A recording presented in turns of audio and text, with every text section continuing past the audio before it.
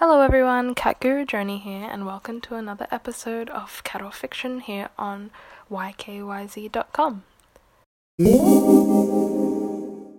Hello everybody, this is Journey with another episode of Cat or Fiction.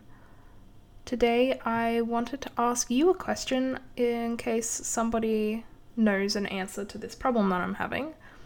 One of my cats, while he was toilet trained, he knows how to use the litter box, and I see him do it. However, whenever I am in the bathroom, if I am having a shower or if I'm brushing my teeth or whatnot, he will find his way in to the bathroom and either, he will relieve himself on the rug in the bathroom.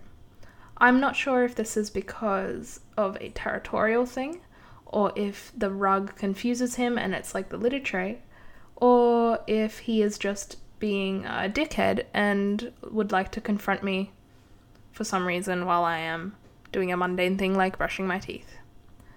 Until then, the solution that I am going with is simply to lock him out while I do things in the bathroom, but I don't really like doing that because if he ever does need access to his litter tray, it is in the bathroom.